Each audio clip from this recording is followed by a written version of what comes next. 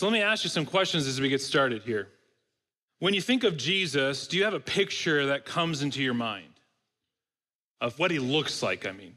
There's one photo, I remember this as a child, my grandmother had it on her wall, of a photo that was produced by Warner Smallman, and it says been reproduced over 500 million times. And it says headshot of Jesus, maybe you've seen it, where he's looking to the side, and he's got this wavy hair that's long and a beard, of course. And he's looking out at something, not quite sure what he's thinking of, not quite sure what he's looking at. And in that photo, I remember looking at it a lot as a kid. It looked calm. Jesus was peaceful, maybe even a little weak. Sublime Jesus here. He looked in that photo like he would never be angry or bothered. He also didn't look like he'd ever be happy. Didn't look like he ever had fun. As a child, it was kind of confusing. Is this the Jesus that we read in Scripture? Maybe there are other images that you've seen, or there's a lot that are out there, that you've seen on the internet. So what comes into your mind when you think of Jesus? Well, how do you picture him? And maybe your Jesus is one who's ready for a fight at any moment. Maybe Jesus for you is just chilling with his homeboys, as I've seen. Maybe Jesus is sitting in a lotus position, meditating. Or who is the Jesus that you picture? Some picture Jesus as a good teacher. He loved to teach, right? The Sermon on the Mount, he taught about the greatest commandment. He taught a lot of parables. Usually we picture Jesus, though, the way we want to, whatever fits us in the need of the moment, though. Maybe Jesus is a guru for you. He shows you how to live. This is the pattern, the example, so just follow this step by step and you'll be good. Or Jesus is your friend. He's just there to hang out. He's your buddy. He's cool with you.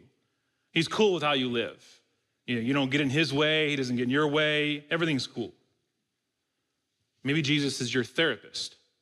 He helps you to get in touch with your feelings. He helps you feel better.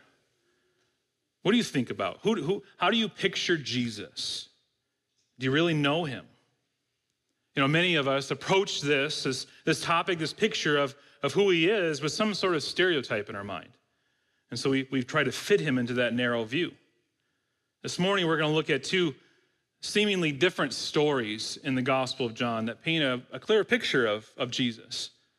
So if you haven't already, turn your Bibles to the Gospel of John, and we're going to go through chapter 2 this morning, all of chapter 2. And I'd ask that you just follow with me as I read. The verses here are on the screen behind me. John chapter 2. On the third day, there was a wedding at Cana in Galilee, and the mother of Jesus was there. Jesus also was invited to the wedding with his disciples. And when the wine ran out, the mother of Jesus said to him, "They have no wine." And Jesus said to her, "Woman, what does this have to do with me? My hour has not yet come." His mother said to the servants, "Do whatever he tells you." Now there were 6 stone water jars there for the Jewish rites of purification, each holding 20 or 30 gallons. And Jesus said to the servants, "Fill the jars with water." And they filled them up to the brim. And he said to them, "Now draw some out and take it to the master of the feast." So they took it. When the master of the feast tasted the water now become wine and did not know where it came from, though the servants who had drawn the water knew, the master of the feast called the bridegroom and said to him, "Everyone serves the good wine first, but when people have drunk freely, then the poor wine. But you have kept the good wine until now." This, the first of his signs Jesus did at Cana in Galilee, and manifested his glory, and his disciples believed in him. After this, he went down to Capernaum with his mother and his brothers and his disciples, and they stayed there for a few days. The Passover of the Jews was at hand, and Jesus went up to Jerusalem. In the temple, he found those who were selling oxen and sheep and pigeons, and the money changers sitting there. And making a whip of cords, he drove them all out of the temple with the sheep and oxen, and he poured out the coins of the money changers and overturned their tables. And he told those who sold pigeons, "Take these things away. Do not make my Father's house a house of trade." His disciples remembered that it was written, "Zeal for your house will consume me." So the Jews said to him, "What sign do you show us for doing these things?" And Jesus answered them, "Destroy this temple, and in 3 days I will raise it up." And the Jews said, "It has taken 46 years to build this temple, and you will raise it up in 3 days? But he was speaking about the temple of his body. When therefore he was raised from the dead, his disciples remembered that he said this, and they believed the scripture and the word that Jesus had spoken. Now when he was in Jerusalem at the Passover feast, many believed in his name when they saw the signs that he was doing. But Jesus on his part did not entrust himself to them, because he knew all people and needed no one to bear witness about man, for he himself knew what was in man. Join me as we pray before we get started. Father, I thank you for this morning. I thank you for this passage of scripture that we can open up and discuss. I pray that you would speak through me this morning, that I would be your mouthpiece here. Father, as we look into your word, help us to recognize who Jesus is, that he's Lord of the wine and Lord of the whip, that he has an agenda, a plan. He's not misguided. He's not confused. He's not lost. He knows why he is here in this story and what he has to do. And Father, help us to understand this. Help us to apply it. I pray, God, that we will leave this place this afternoon different than when we came in, and that you would receive all the honor and all the glory. For we ask it all in Jesus' name, amen.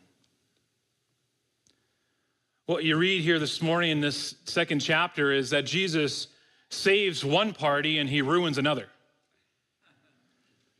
You might be coming here this morning thinking you know Jesus really well, but I want to encourage you, even in what you know, to look at this text and approach it with humility, that God would teach and that we could learn together. There's two different scenes in this chapter. Jesus turning the water into wine at the wedding with some friends, and Jesus then clears the temple in Jerusalem. Both of these stories are very well known. If you've been in church very long, you've probably read this or heard this talked about. But as you see, as the stories and the scenes unfold, that it begins here at a wedding, a very important wedding. One that was very, I believe, near and dear to Jesus and his family. And it says there that at this wedding, Jesus is there along with his mother and his disciples. And we know last week of who the disciples are at this point, right? Andrew, Peter, Philip, John, and Nathaniel are at least there. They're at the wedding, and it's a joyous occasion. We love weddings, don't we? To attend weddings, you smile usually. Usually a great place to catch up with friends, with family. They're a momentous occasion to see a commitment displayed. We enjoy weddings. And so Jesus has been invited to this wedding, and we, as I said earlier, is probably a friend or a close relative. And there's also some deeper connection here, as you see in the story, especially for Mary and to the family and what's going on. She has some sort of responsibility. In this culture, weddings were a very big affair for the family and for the friends and for the village. It says that weddings could last up to a week. But usually, the very minimum was 2 to 3 days. So as you come into this story, that's what we're coming into, this setting. There would be lots of food, lots of good food. There would be drinks, lots of drinks. There would be probably dancing and talking and having a good time with your friends and family. It was a time that you looked forward to because everything in life at that moment stops. You don't have to go to work for a week. How many of you enjoy that now for weddings in our culture, right? The hand went up really quick. To enjoy fellowship with family and friends and to celebrate for that long. That's what they would look forward to. You wouldn't have any obligations for that time. You were at a wedding. You were there to enjoy each other. And I can imagine for myself that Jesus is there. He's sitting and talking with people. He's fellowshipping with one another. And maybe he begins to play with the kids, playing some games. He's laughing, he's tickling, he's wrestling them. He enjoys the kids. He's conversing with people. He's asking how things are going, although he knows. But he wants to know them more. He wants to ask questions and draw them out. And I can imagine people saying, I like this Jesus. He's joyful. I have to spend time with him. But in the story, something goes wrong. All right, there's an issue really quick here. Verse 3, they have run out of wine. Now, Mary, in her connection to the party, comes to Jesus. And I want you to understand, for a wedding in this culture, running out of wine was a very big deal. Because if a wedding was going to last 2 to 3 days, up to a week, if you run out of the drink of the day, you're in trouble. It was also very embarrassing for the groom and the family. John MacArthur writes, he says, such an embarrassing faux pas could have stigmatized the couple and their families for the rest of their lives. Could have even left the groom and his family open to a lawsuit by the bride's family for failing to meet the responsibilities. This is how serious it is when you walk into this wedding. It's agreed upon that that's what's to happen. And so in verse 3, we come to it, and now there's a huge, serious dilemma. They've run out of the drink, wine. And Jesus responds to his mom. He says, woman, what does this have to do with me? My hour has not yet come. And his mother said to the servants, do whatever he tells you. I believe Jesus is not being rude to his mom. This is not a sinful response. Jesus is unable to sin. It seems strange to us in our culture, the response, and I was talking back, and I'm going to come back to that in a few moments. I believe that Jesus is thinking about something else here. But Mary, though, says to the servants to do whatever Jesus says. And this is significant. This verse is very significant because this is where Mary transitions from being Jesus' mother.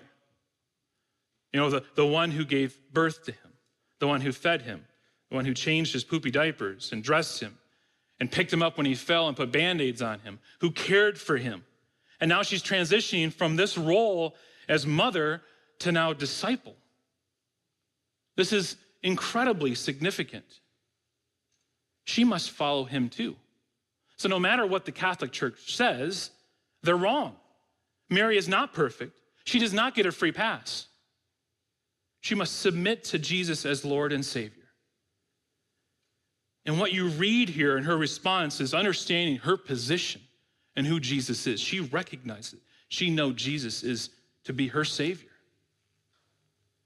But Jesus already decided to do something. It says in verse 6, now there were 6 stone water jars there for Jewish rites of purification, each holding 20 or 30 gallons. And Jesus said to the servants, fill the jars with water, and they filled them to the brim. And he said to them, now draw some out and take it to the master of the feast. So they took it and they obeyed. And you know the rest of the story there. You know, Jesus acts, and this is huge. Jesus takes water and makes wine. And the master of the feast is unaware that Jesus did this, but he's very impressed with the groom and his family because they serve better wine at the end. You know, it says the master of the feast is sort of like the master of ceremonies for this. He's the guy that keeps the party moving, but keeps the celebration going. And if you're talking 2 to 3 days or a week, this is a big job to keep it going. And he's been the guy placed in charge by the groom's family. And he's shocked to see that the groom's family waits to supply the party with the better wine at the end. This is not normal.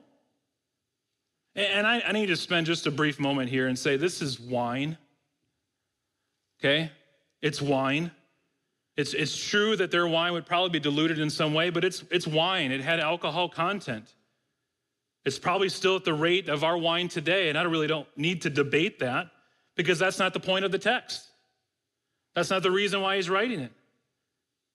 You know, the text is showed a miracle of what Jesus does, of taking plain water and turning it into something, wine, without the process of fermentation. So don't get scared when you read this. Don't read too much into this. Jesus is not encouraging for us to get drunk in this passage because we read in the New Testament multiple times that we should not be drunk with wine. We should be filled with the Holy Spirit. So I don't believe this is the center of the text. It isn't. The focus isn't so much the drink. The focus is Jesus and what he does. God in the flesh took 6 pots of water and created wine. The best wine, he says. About 150 gallons of wine, probably. This is significant. He uses pots that are used for ceremonial cleansing and fills them with water to supply this party, this wedding party with wine, making something dirty now and clean, presentable. And Jesus, ultimately in this passage, he saves the party. It's strange to me as I begin to read, this is his first miracle, and it's at a wedding. It seems so insignificant. Why would he start here? With a seemingly insignificant situation, but God, to him, it's not insignificant at all. So that's the first part of chapter 2. Let's look at the second part. And maybe you think Jesus looks pretty cool here and collected, pretty calm. And he looks very different in the second half. John informs us that it's the Passover, one of the big feasts for the Jewish faith, one that pointed them back to the deliverance of their people from Egypt, led by Moses. And during that time, people flooded the city to make their sacrifices at the temple. They also needed to change money to make those purchases of animals to sacrifice. I remember many times when I flew international flights and land in the airport, one of the first things you do is go to the booth and look to exchange American currency for the local currency so that you could have money to purchase what you needed. That's the idea here. But for this scene, the money exchanging process was usually outside and away from the temple, but which would allow people to come and worship, but now it's different. They're inside. It's called the court of the Gentiles, which was supposed to be a place for prayer and preparation for worship. They've moved into the temple. And Jesus now responds to what he sees in verse 15. And making a whip of cords, he drove them all out of the temple with the sheep and oxen, and they poured out the coins of the money changers and overturned their tables. And he told those who sold the pigeons, "Take these things away. Do not make my Father's house a house of trade." His disciples remembered that it was written, "Zeal for your house will consume me." And something happens inside the Lord. Instead of taking deep breaths and instead of saying serenity now and relaxing, he gets angry and he does something about it. He makes a whip of cords. This isn't necessarily a weapon. It's a cord most likely made from straw. A few brushes like a straw switch. He really couldn't do much damage with it, but he's going to show them what he felt of their actions. Jesus is angry. He doesn't sin. It's righteous anger. And he makes quite a scene with the people. Can you picture this? The response of the people as Jesus is coming through, flipping tables over, animals begin to run, money pouring out into the floor. He creates chaos and fear. Jesus doesn't want his Father's temple to be like this. He doesn't want his temple to be commercialized. He doesn't want his temple to look and smell like a mall for shopping. He wants his temple to be holy, a place where people are free to come and not be bombarded with distractions. So we see Jesus saves the party and upsets the temple. Jesus comes into a wedding and does a small thing because he cares about the little things. And then Jesus goes into the temple and is angry. He has an emotional side. He isn't sitting there cross-legged in a meditation form. No, he's angry. So what's going on in these seemingly different stories? What I see here as I study this week is that we see Jesus as Lord of the wine and Jesus as Lord of the whip. And all of that was my introduction, so. I'll talk fast. First, he's Lord of the wine. I want you to recognize Jesus is in charge in this story. He isn't passive. He isn't controlled by anyone or the party. He is not controlled by his mother. He's in full control of what he does. And in his first miracle, Jesus is pointing us to something much greater than wine. But I want to ask some questions. When you go to a wedding, what do you think about?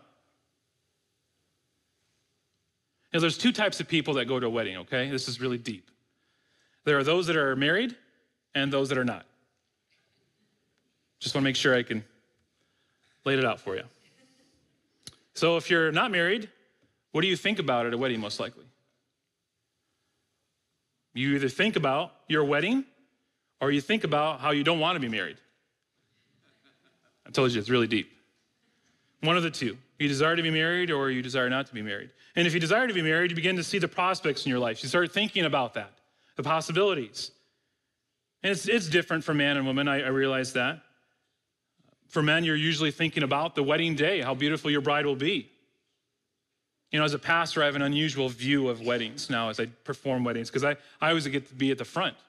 And I say before multiple times during premarital counseling, before I'll say to the groom, now there's gonna be a lot of things that are distracting this. People, maybe nervousness, don't buckle, your knees, those sort of things. But I want you to do one thing, and I'll say, you look and you wait for your bride. You wanna see that. For the soon-to-be bride, and I'm not sure what's going on in her mind when she's at a wedding. Probably a million things, right? The food at your wedding, the guests, the decorations, the dress. So when you're at a wedding, your mind begins to race. Maybe start thinking, when will it be? Who will it be with? Will it be soon? Will it ever happen? And if you are married and you're attending a wedding, what do you think about? You think about your wedding, don't you? For men, we picture our brides. I don't have a whole lot of other memories, but I remember Katie walking down the aisle. I have no idea what we ate at our wedding. So I can't speak for the women. Weddings affect us, though, right? They're intended to do that. You should think of your wedding when you go to someone else's wedding. Now follow with me and see why this ties in. I want to explain this. Because I believe that Jesus was thinking of his wedding here. It wasn't an earthly wedding because Jesus never got married. It was the future wedding. The image of a wedding is littered throughout the scriptures. Jesus is the bridegroom, and we, the church, is the bride. In the book of Revelation, chapter 19, also written by John, we read of the groom finally getting his bride on her wedding day and the celebration that follows, the joy and intimacy. And every wedding you attend here on earth is a foretaste to that wedding. But you know what? Jesus knows something more. And he thinks of his wedding day, he's thinking of something more. Well, I have asked, but let me come back to this. What do you think of? Every girl, and I'm beginning to realize this more. I have 4 daughters, so I'll hear more about this as time goes on. You can pray for me. We're starting to save money now. So thankful it's not a week-long wedding. But every girl, I'm sure, thinks about what dress are they going to wear. They start thinking about the color scheme, I'm sure. Every girl thinks of the new name that she will have, even eliminating guys that she knows that she's possible looking at because Julia Gulia sounds silly. So she doesn't want to be married to that guy. She begins to think of furniture. She begins to think of dishes. She begins to think of what the house will look like. She begins to think of the people that will attend and be a part of that special day. She begins to think of forever with that person. All good things as you walk through and think of that day. Do you know what Jesus thinks of his wedding? He thinks of death.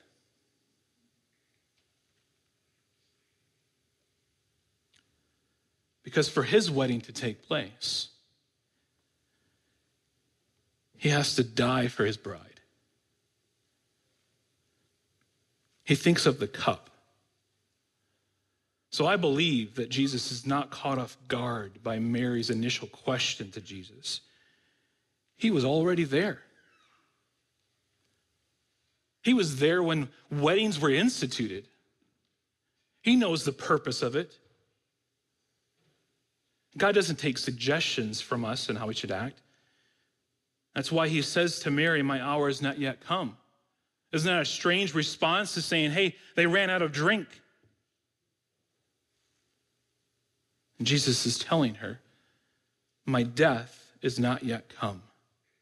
And John uses this terminology throughout the book. He says the hour, which is a term to point to his death. All this joy that comes to us in this life and the life to come, all come through the suffering of Jesus Christ. All the love and the intimacy that we have with Jesus as the bride comes through his sacrificial, substitutionary death on the cross. So Jesus, at this wedding, sees the cup, and he knows what needs to happen. We should never look at the cross as just a simple sign made of wood. The cross signifies death. The cross shows us that we are sinners. The cross shows us that Christ is perfect. The cross shows us the magnitude of our sin and the incredible love of our Savior. And Jonathan Edwards wrote, "Never did God so manifest his hatred of sin as in the death and suffering of his only begotten Son.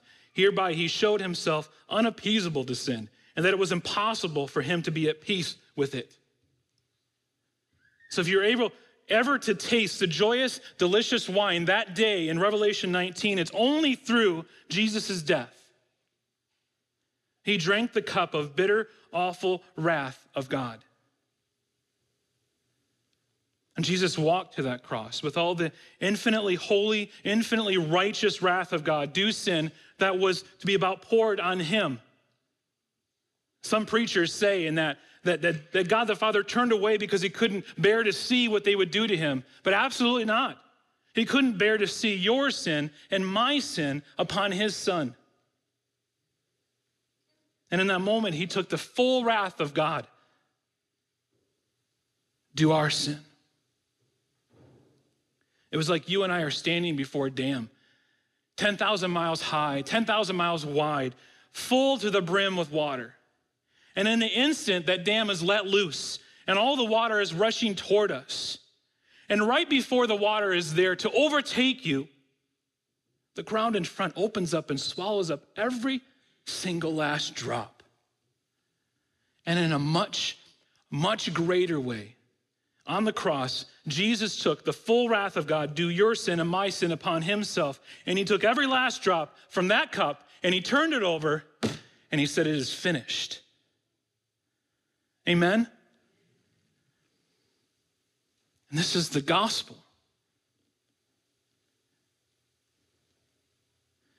And every month we celebrate communion.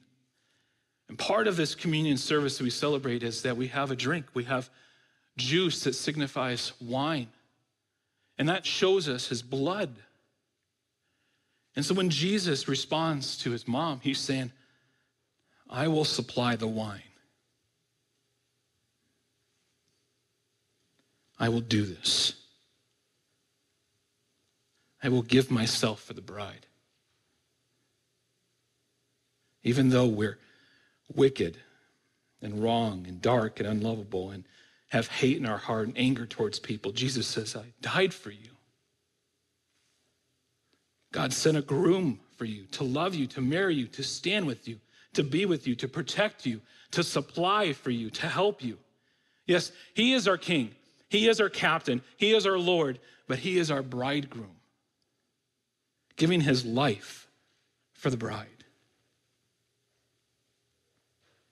That would be enough for today, just to get through that portion, but yet there's more. Jesus is not only the Lord of the wine, he's the Lord of the whip. Verse 12, after this, he went down to Capernaum with his mother and his brothers and his disciples and stayed there for a few days. And the Passover of the Jews was at hand, and Jesus went to Jerusalem. And in the temple, he found those who were selling oxen and sheep and pigeons and the money changers sitting there. And making a whip of cords, he drove them out of the temple with the sheep and oxen. And he poured out the coins of the money changers and overturned their tables. And he told those who sold pigeons, "Take these things away. Do not make my Father's house a house of trade." And his disciples remembered that it was written, "Zeal for your house will consume me." And the stunningly good news of the gospel is that even though we walked away from God, our God refuses to walk away from us. God refused to live with this separation. Instead, God became like any parent who loses a child. God's consuming passion became the bridging of the separation which had been created by sin. God spared no expense in working towards the day when he and his beloved children could be together again. And some days it seems like this is too much to believe. It's too good to be true. But this is the truth. The great desire of our Creator is to be with us, his creation, and God's desire to walk with us, to live with us, to enjoy us, to bless us. And we need to be reminded that the entire Old Testament of the Bible is really just the story of God setting the stage for his great journey to come and to find us and to bring us home so that we can be together again. And the choice of Abraham and his descendants as God's people, the deliverance of the Hebrews from slavery in Egypt, the vision of the promised land, the establishment of David as king, the revelations of the great prophets, all of this and so much more are really just preparations of God's coming to us. All of this leads us to Christ, the Son of God, who was sent by the Father from heaven to earth, full of grace and full of truth, on a rescue mission that would lead him to the cross. You know, the entire Old Testament is a preparation for this great reunion. And one particular aspect of the Old Testament which was meant to prepare people for this reunion was God and the temple. As you remember, in the ancient times, God established the temple in Jerusalem as a place on earth where God could come and meet with his people, and they were with him. It was a place where men and women could offer up sacrifices of animals, and through the spilling of blood, they'd find themselves, if only temporarily, made right with God. But the temple was just a dress rehearsal. It was only a shadow of the real thing which was to come. God was present with his people, the temple. Sacrifices were offered that fixed things for a time, but it was only a temporary fix. For our hearts are prone to wander. So it would not be until the Messiah, the true Lamb of God, that would come into the world and it would spill his blood and sacrifice for us. And that full and lasting reconciliation could be achieved.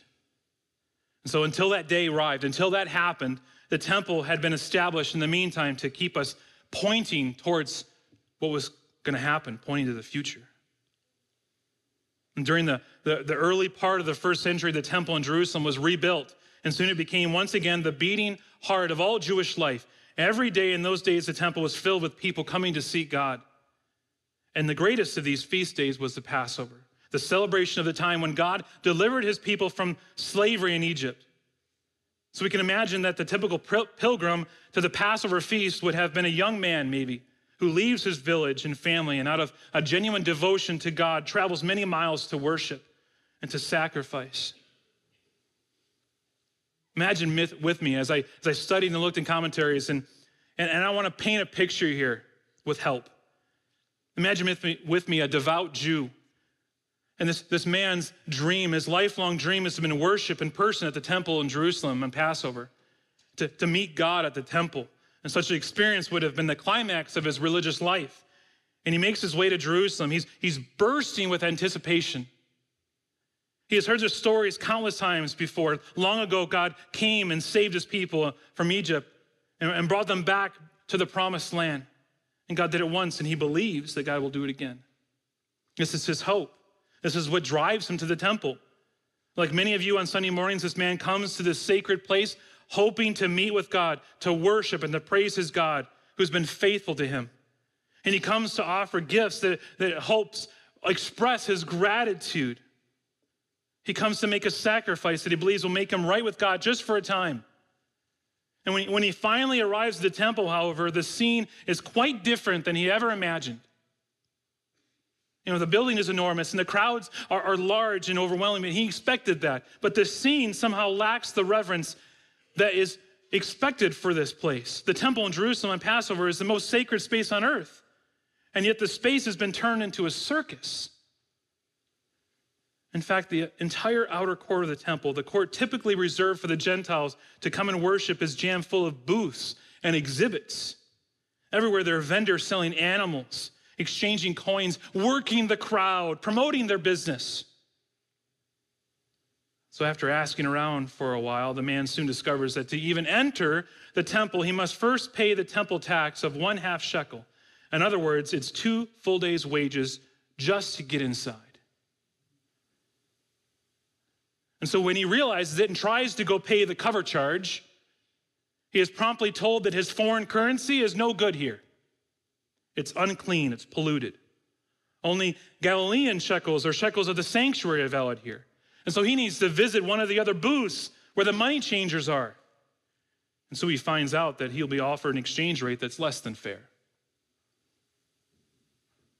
This man is beginning to feel like you and I when we go to a Seahawks game and we're hungry.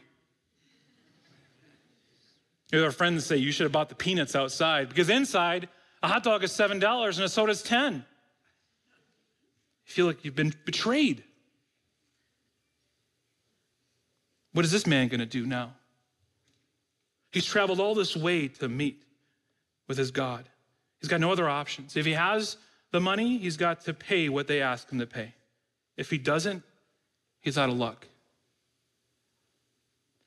On the bright side, at least on his way into town, he found a fair price for a lamb and bought it so that he would have something to sacrifice. He wouldn't dream of coming to a temple on Passover without a lamb to sacrifice.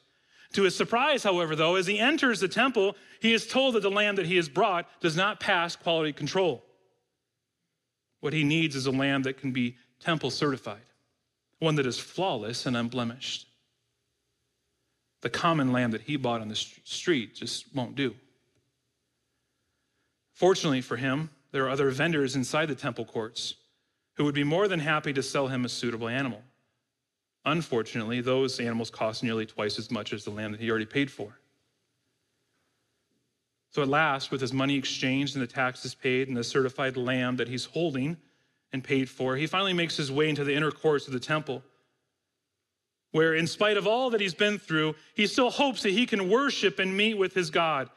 He's far less optimistic at this point, though. This experience has been nothing like he expected. But at least he thinks to himself, at least I'm not a Gentile. If I was a Gentile, I would have to go through everything I just went through, and then I'd have to stay out here in the outer court and somehow, in the midst of this circus, this chaos, worship God. Can you imagine? The lowing of oxen, the bleating of sheep, the cooing of doves, the shouts of businessmen hawking their goods, the rattle of coins, the voices raised in bargaining disputes. It's like going to a Seahawks game. How could any man, no matter how dedicated and focused, meet God in a place like that?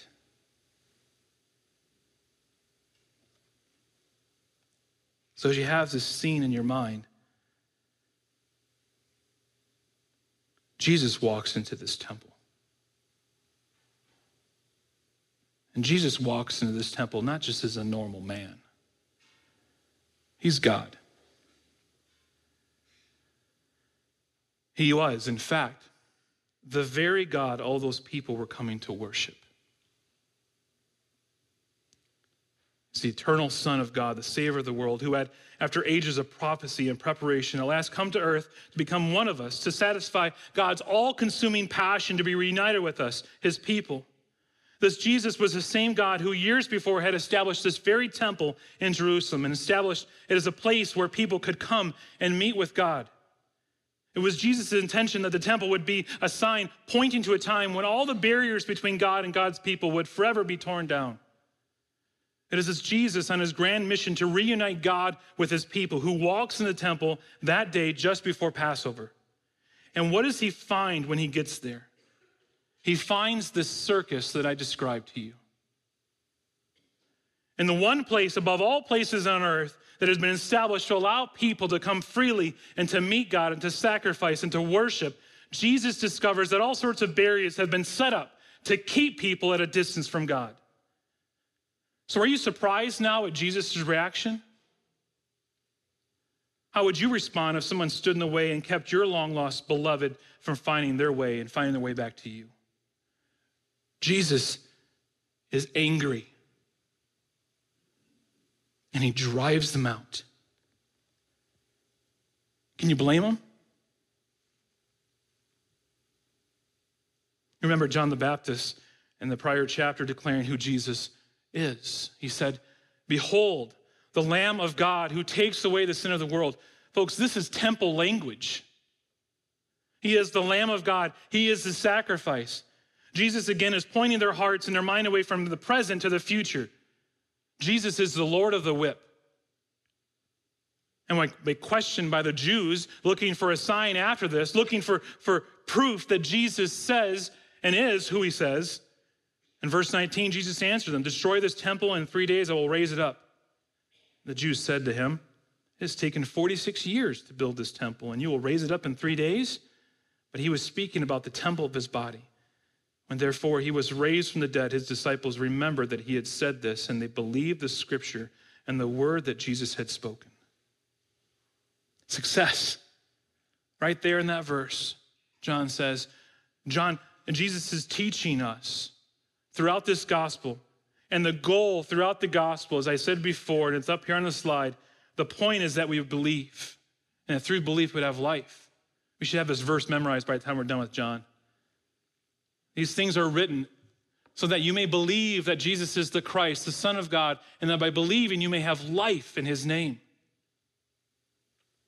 Jesus comes to give life. Jesus is teaching them and those surrounded that this temple built by man is not as significant as the Lord himself. He has authority. He is God. He has come to make a way for us to be saved once and for all. Jesus is not controllable. He's not tame. He's very unhappy with unholiness and will not tolerate it. He is angry when people make church like the world.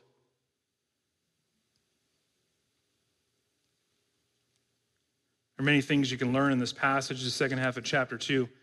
But one thing is that you're not to be like Jesus in this way. You do not have that authority.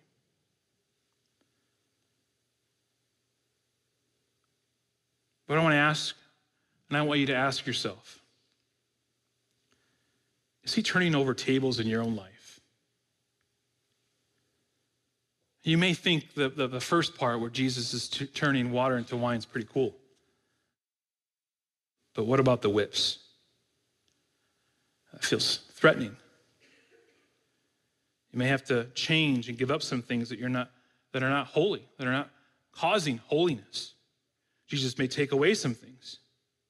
You may have to realize that you're really not in control after all. Jesus may need to take away things that you love too much. He may need to turn over a table that you have set up. Are you living with Jesus with your hands stretched out to hold him back from things that you really love? Maybe you have to give up pornography. You have to give up gambling. You have to give up your anger. You have to give up your unholy relationship with your boyfriend. You have to give up your money and let God have control of it. You cannot have God in your life and then live any way you want. Jesus will not be added to your schedule. He won't be added to the other gods that you worship. He will overturn tables in your life. Has he come and done this for you? Guess what? He won't leave you to yourself. He's there to do the work, to guide and to lead. He has given us his word. He's given us directions. He's given us his spirit to live within us. And guess what? He gave us the church. The church is not just a place we go on Sunday. We are the body of Christ.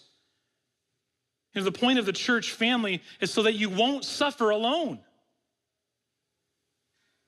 But so much of the time, we just want to attend on Sunday and pop out for the week and then pop back in on Sunday. First part of it, Jesus says, I died for you, the bride. We are a family. If all church is for you is just popping in one week and then seeing you 6 days later, you're missing out. Because as God does this work in our life, as he overturns tables that we have set up, that we want to keep, and it's hard and it's difficult, if we go about it alone, we miss out on what God has for us. The point of the church family is so that we don't suffer alone. Well, what do we do with these stories? The first thing I realize is that Jesus cares about the little things in our life. And the first miracle proves it. He saved a guy from a serious social embarrassment, a faux pas. That's what it was. This was not life-threatening. And what it teaches me is that Jesus cares about my life. He cares about your life. He cares about your tests that you have in school. He cares about your job. He cares about your car. He cares about all the little things in your life. So remember to go to Jesus. He cares. He knows about it already. And in those situations, those difficult situations, I want to encourage you to control your joy in those moments. And what do I mean by that? Yesterday, we had the privilege, I did, of preaching the funeral for Louis Sayers. He would smile every time I saw him. And one thing that I learned from Louis is he was joyful, no matter what. Do you realize that you can choose joy? You can control your joy. It's something that you can do. It's not okay to say, well, today I'm going to have a bad day. And then let your actions and words and behavior go that direction. It's not okay. Remember that God loves you in the little things and control your joy in the midst of the struggle. We as believers, we should be known by others as joyful people. Do people look at you and think, yeah, he's joyful? Or do they look at you and run away? Because you don't look joyful. You don't act joyful. Why should we be the most joyful people in the world? Because we have hope. We have life past this life. So I know some of you need to work on this. I'll encourage you because I do too. We need to hold each other up in this. Encourage one another. The second thing I learned from this passage is we need to learn to submit to God's timing. This is what you see in Mary's response to Jesus. It is not like she wore out Jesus. It's not like she just kept going asking him again, come on, Jesus, please, pretty please, with sugar on top, do something about this wine shortage. Jesus, I know you can do this. She doesn't come and lay guilt upon him. It's not like Jesus, after being prodded multiple times, finally says, fine, I'll do it. He's not. He already knew. He has things under control. It didn't catch him off guard. He is Lord of the wine. And he sets the agenda with blessing. He gives generously in his timing. But it's in his timing, not in ours. And Mary shows us, Mary teaches us in this passage when she says, do whatever he tells you to. And we don't always know what to do when difficulties come into our life. For a lot of us, we want to fix them. We want to know what the answer is, and we want to go about fixing it because we don't want to wait. We're unsure of the timing of Jesus, so we feel like we need to control it and do it now. But Jesus is in control, and he cares about the little things. We need to trust him. And there's nothing that is so insignificant, because if Jesus turns water into wine for a party, he can work in your life.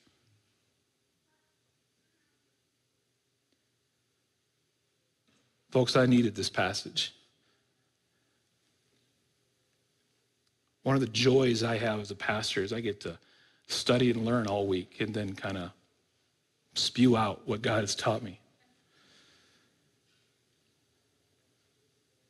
I want to be an encouragement to you guys to continue to seek after him and to learn these things, to recognize it. Join me in prayer.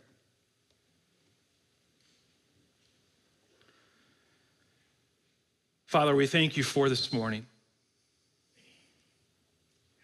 Thank you for the picture that we have in this passage this morning. That we as the church, we are your bride. You gave up your life for us. Thank you, Jesus. Thank you for dying for my sin, for our sin. Help us to never get tired of that, of remembering it, of thinking about it.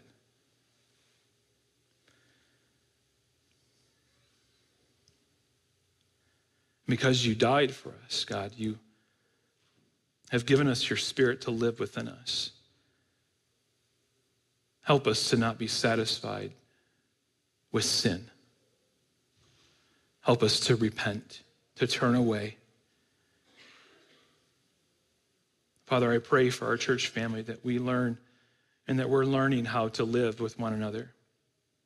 I pray for those here today that just come on Sundays and they're missing out on the church fellowship throughout the week. And they're going about life all on their own. I think it's just me and God, and yet ignoring the church, the bride. Help them, encourage them, convict them to give more of themselves back to other people. And now to him who's able to keep you from stumbling and to present you blameless before the presence of his glory with great joy. To the only God, our Savior, through Jesus Christ our Lord, be glory, majesty, dominion, and authority before all time and now and forever. Amen.